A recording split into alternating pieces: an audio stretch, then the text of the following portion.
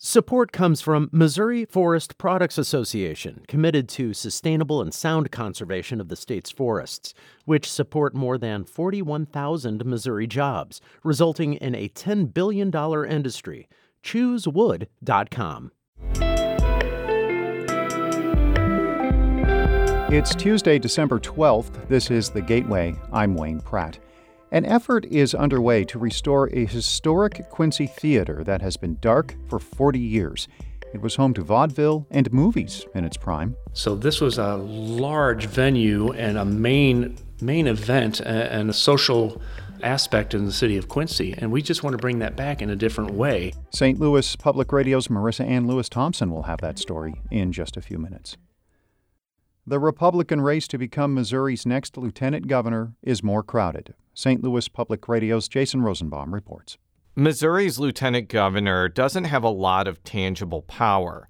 Their primary role is to preside over the Missouri Senate, serve on boards and commissions, and take over as governor if their predecessor leaves office. Former Senator Bob Onder joined 4 other candidates in seeking to replace Lieutenant Governor Mike Kehoe, who is running for governor. The Lake St. Louis physician says the lieutenant governor's post offers broad possibilities for policymaking. Mostly, I believe what the lieutenant governor can do is work with his colleagues, work with the governor to exert leadership. In addition to the 5 GOP candidates, State Representative Richard Brown of Kansas City is running as a Democrat.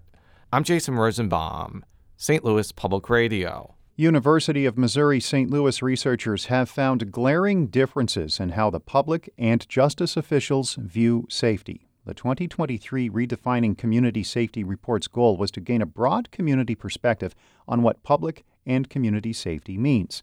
Hundreds of people in St. Louis County participated in surveys and focus groups. Project Board member Lee Slocum hopes the findings will help criminal justice officials think more broadly about safety. Accountability in one community might look different than in a different community. Ethical and responsive policing in one community might look different than someplace else. The study finds the media's reliance on crime data and insight from justice officials alone causes people to overlook systemic issues that negatively impact safety. The annual United Nations Climate Change Conference wraps up this week in Dubai with new commitments and pledges that respond to climate impacts. St. Louis Public Radio's Eric Schmidt reports how companies fit into those deals. This year's COP has new pledges to reduce methane emissions in oil and gas, emissions from the agriculture sector, and more locally, a commitment to new conservation land and infrastructure along the Mississippi River. Nancy Landrum is a sustainability management professor at Munich Business School. She says companies have a role to play in addressing climate change, but sometimes it's not a priority for them. One thing we need to do is connect the environmental crisis with the company's current and future operations and how this is going to impact their future success. Landrum says half of the world's gross domestic product depends on nature or the services it provides, but that connection hasn't been clearly made for company executives. I'm Eric Schmid, St. Louis Public Radio. Illinois manufacturers are praising a newly signed law that lifts the state's decades-old moratorium on new nuclear facilities.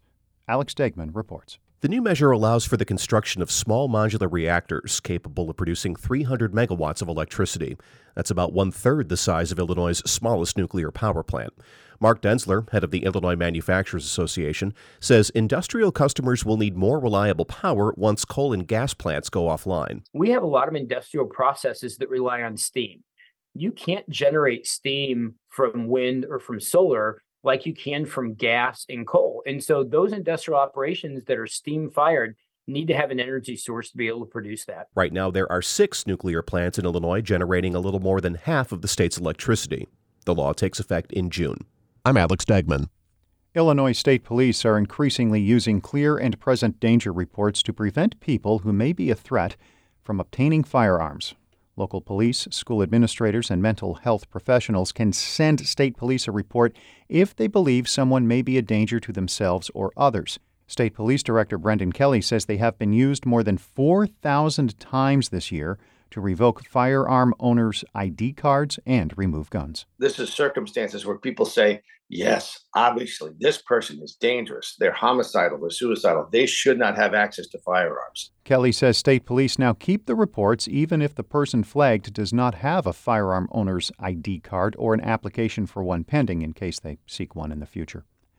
One of the tallest buildings in St. Louis goes back on the auction block today. The St. Louis Business Journal reports online bids for the former AT&T Tower will be accepted through Thursday. The starting bid for the 44-story structure is $2.5 million. It's been vacant since 2017 when the company moved workers to another downtown building. A new buyer would have access to tax breaks on the structure. The tower is on the National Register of Historic Places. The Webster Groves-based theater The Rep is hoping one of the area's most famous natives will help it get back on solid financial footing.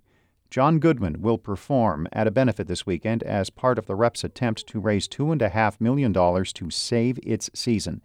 Goodman says he was heartbroken to hear about the company's financial struggles. I could either cry about it in my no-alcohol beer or try to do something about it. And I have no idea what I'm bringing to the game here. Just showing up is important to me. Goodman auditioned for roles at the Rep while growing up in Afton, but never landed a part. He was a guest on St. Louis on the Air, and that conversation is posted at stlpr.org.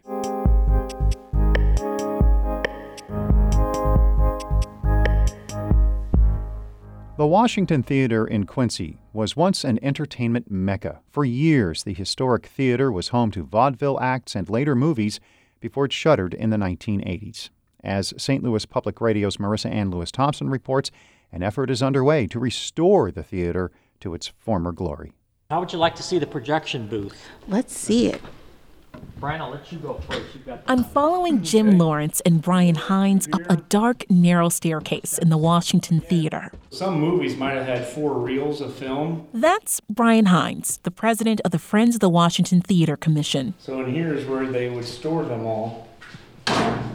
So you'd have that big spool and just fit around there and it'd hold it in place. The theater is a treasure trove of different eras of its own history, from the stained glass windows and hardwood chairs to the original light board and panel. Intricate architectural details are scattered throughout the auditorium, but the wear and tear is noticeable. The ceiling has a large hole. Lawrence, also with the commission, says that happened after the building was neglected by its previous owners before the city of Quincy regained ownership. The roof started to leak and really caused quite a bit of damage to the architecture. The Washington Theater opened its doors in 1924 as a vaudeville venue to a sold-out crowd. Not long after, it was sold to Chicago businessmen, adding silent films to its roster. By 1929, it was home to the first viewing of a talking movie in Quincy. So this was a large venue and a main event and a social aspect in the city of Quincy, and we just want to bring that back in a different way. For some Quincy residents, the theater was more than a place for entertainment. For Dan and Jerry Conboy, it was the beginning of a nearly 50-year love story. I guess I got up the nerve to ask her out for a date. She said yes, they saw the sting, and Jerry was captivated. The theater was just cavernous. It was just seemed so huge. And the seats were red velvet and nice and soft and cushiony. They seemed like it at the time. The theater was sold again before closing its doors for good in 1982. Soon after, it was donated to the city. In 2003, the commission was formed to come up with recommendations on how to restore the venue. The commission has collected roughly $750,000 in grants. Hines says some of that money has been put towards major roof repairs. Because if you start working and doing stuff inside and making everything look pretty, but your roof isn't fixed and your foundation isn't stable and you're tuck pointing, you're just going to have damage. So why damage something you've done? So we had to do that stuff behind the scenes before we could do anything else. According to a 2006 feasibility study, a fully up and running Washington Theater could bring in $6 million annually. But there has been some pushback. Some residents don't see the need for another event space. Others don't have a personal connection to the theater. You can't rely on, several generations who have an experience with a past cycle. You have to create a really new story around the building. that captures everyone. Michael Allen is a senior lecturer of architecture at Washington University in St. Louis. He says it is possible to get a younger crowd invested in preserving historic places.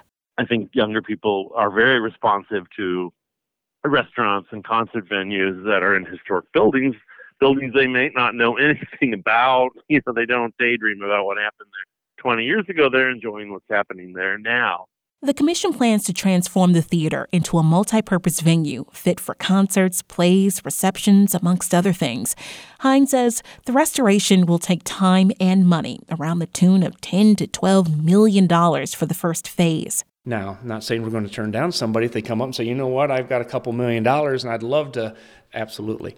But we got to be realistic. The chances of that happening are slim, not impossible. Hines expects the theater will be operational within 5 to 10 years. In Quincy, I'm Marissa Ann Lewis Thompson, St. Louis Public Radio.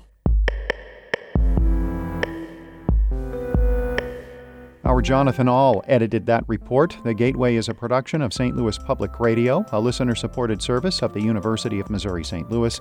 Music by Ryan McNeely of Adult Fur. I'm Wayne Pratt.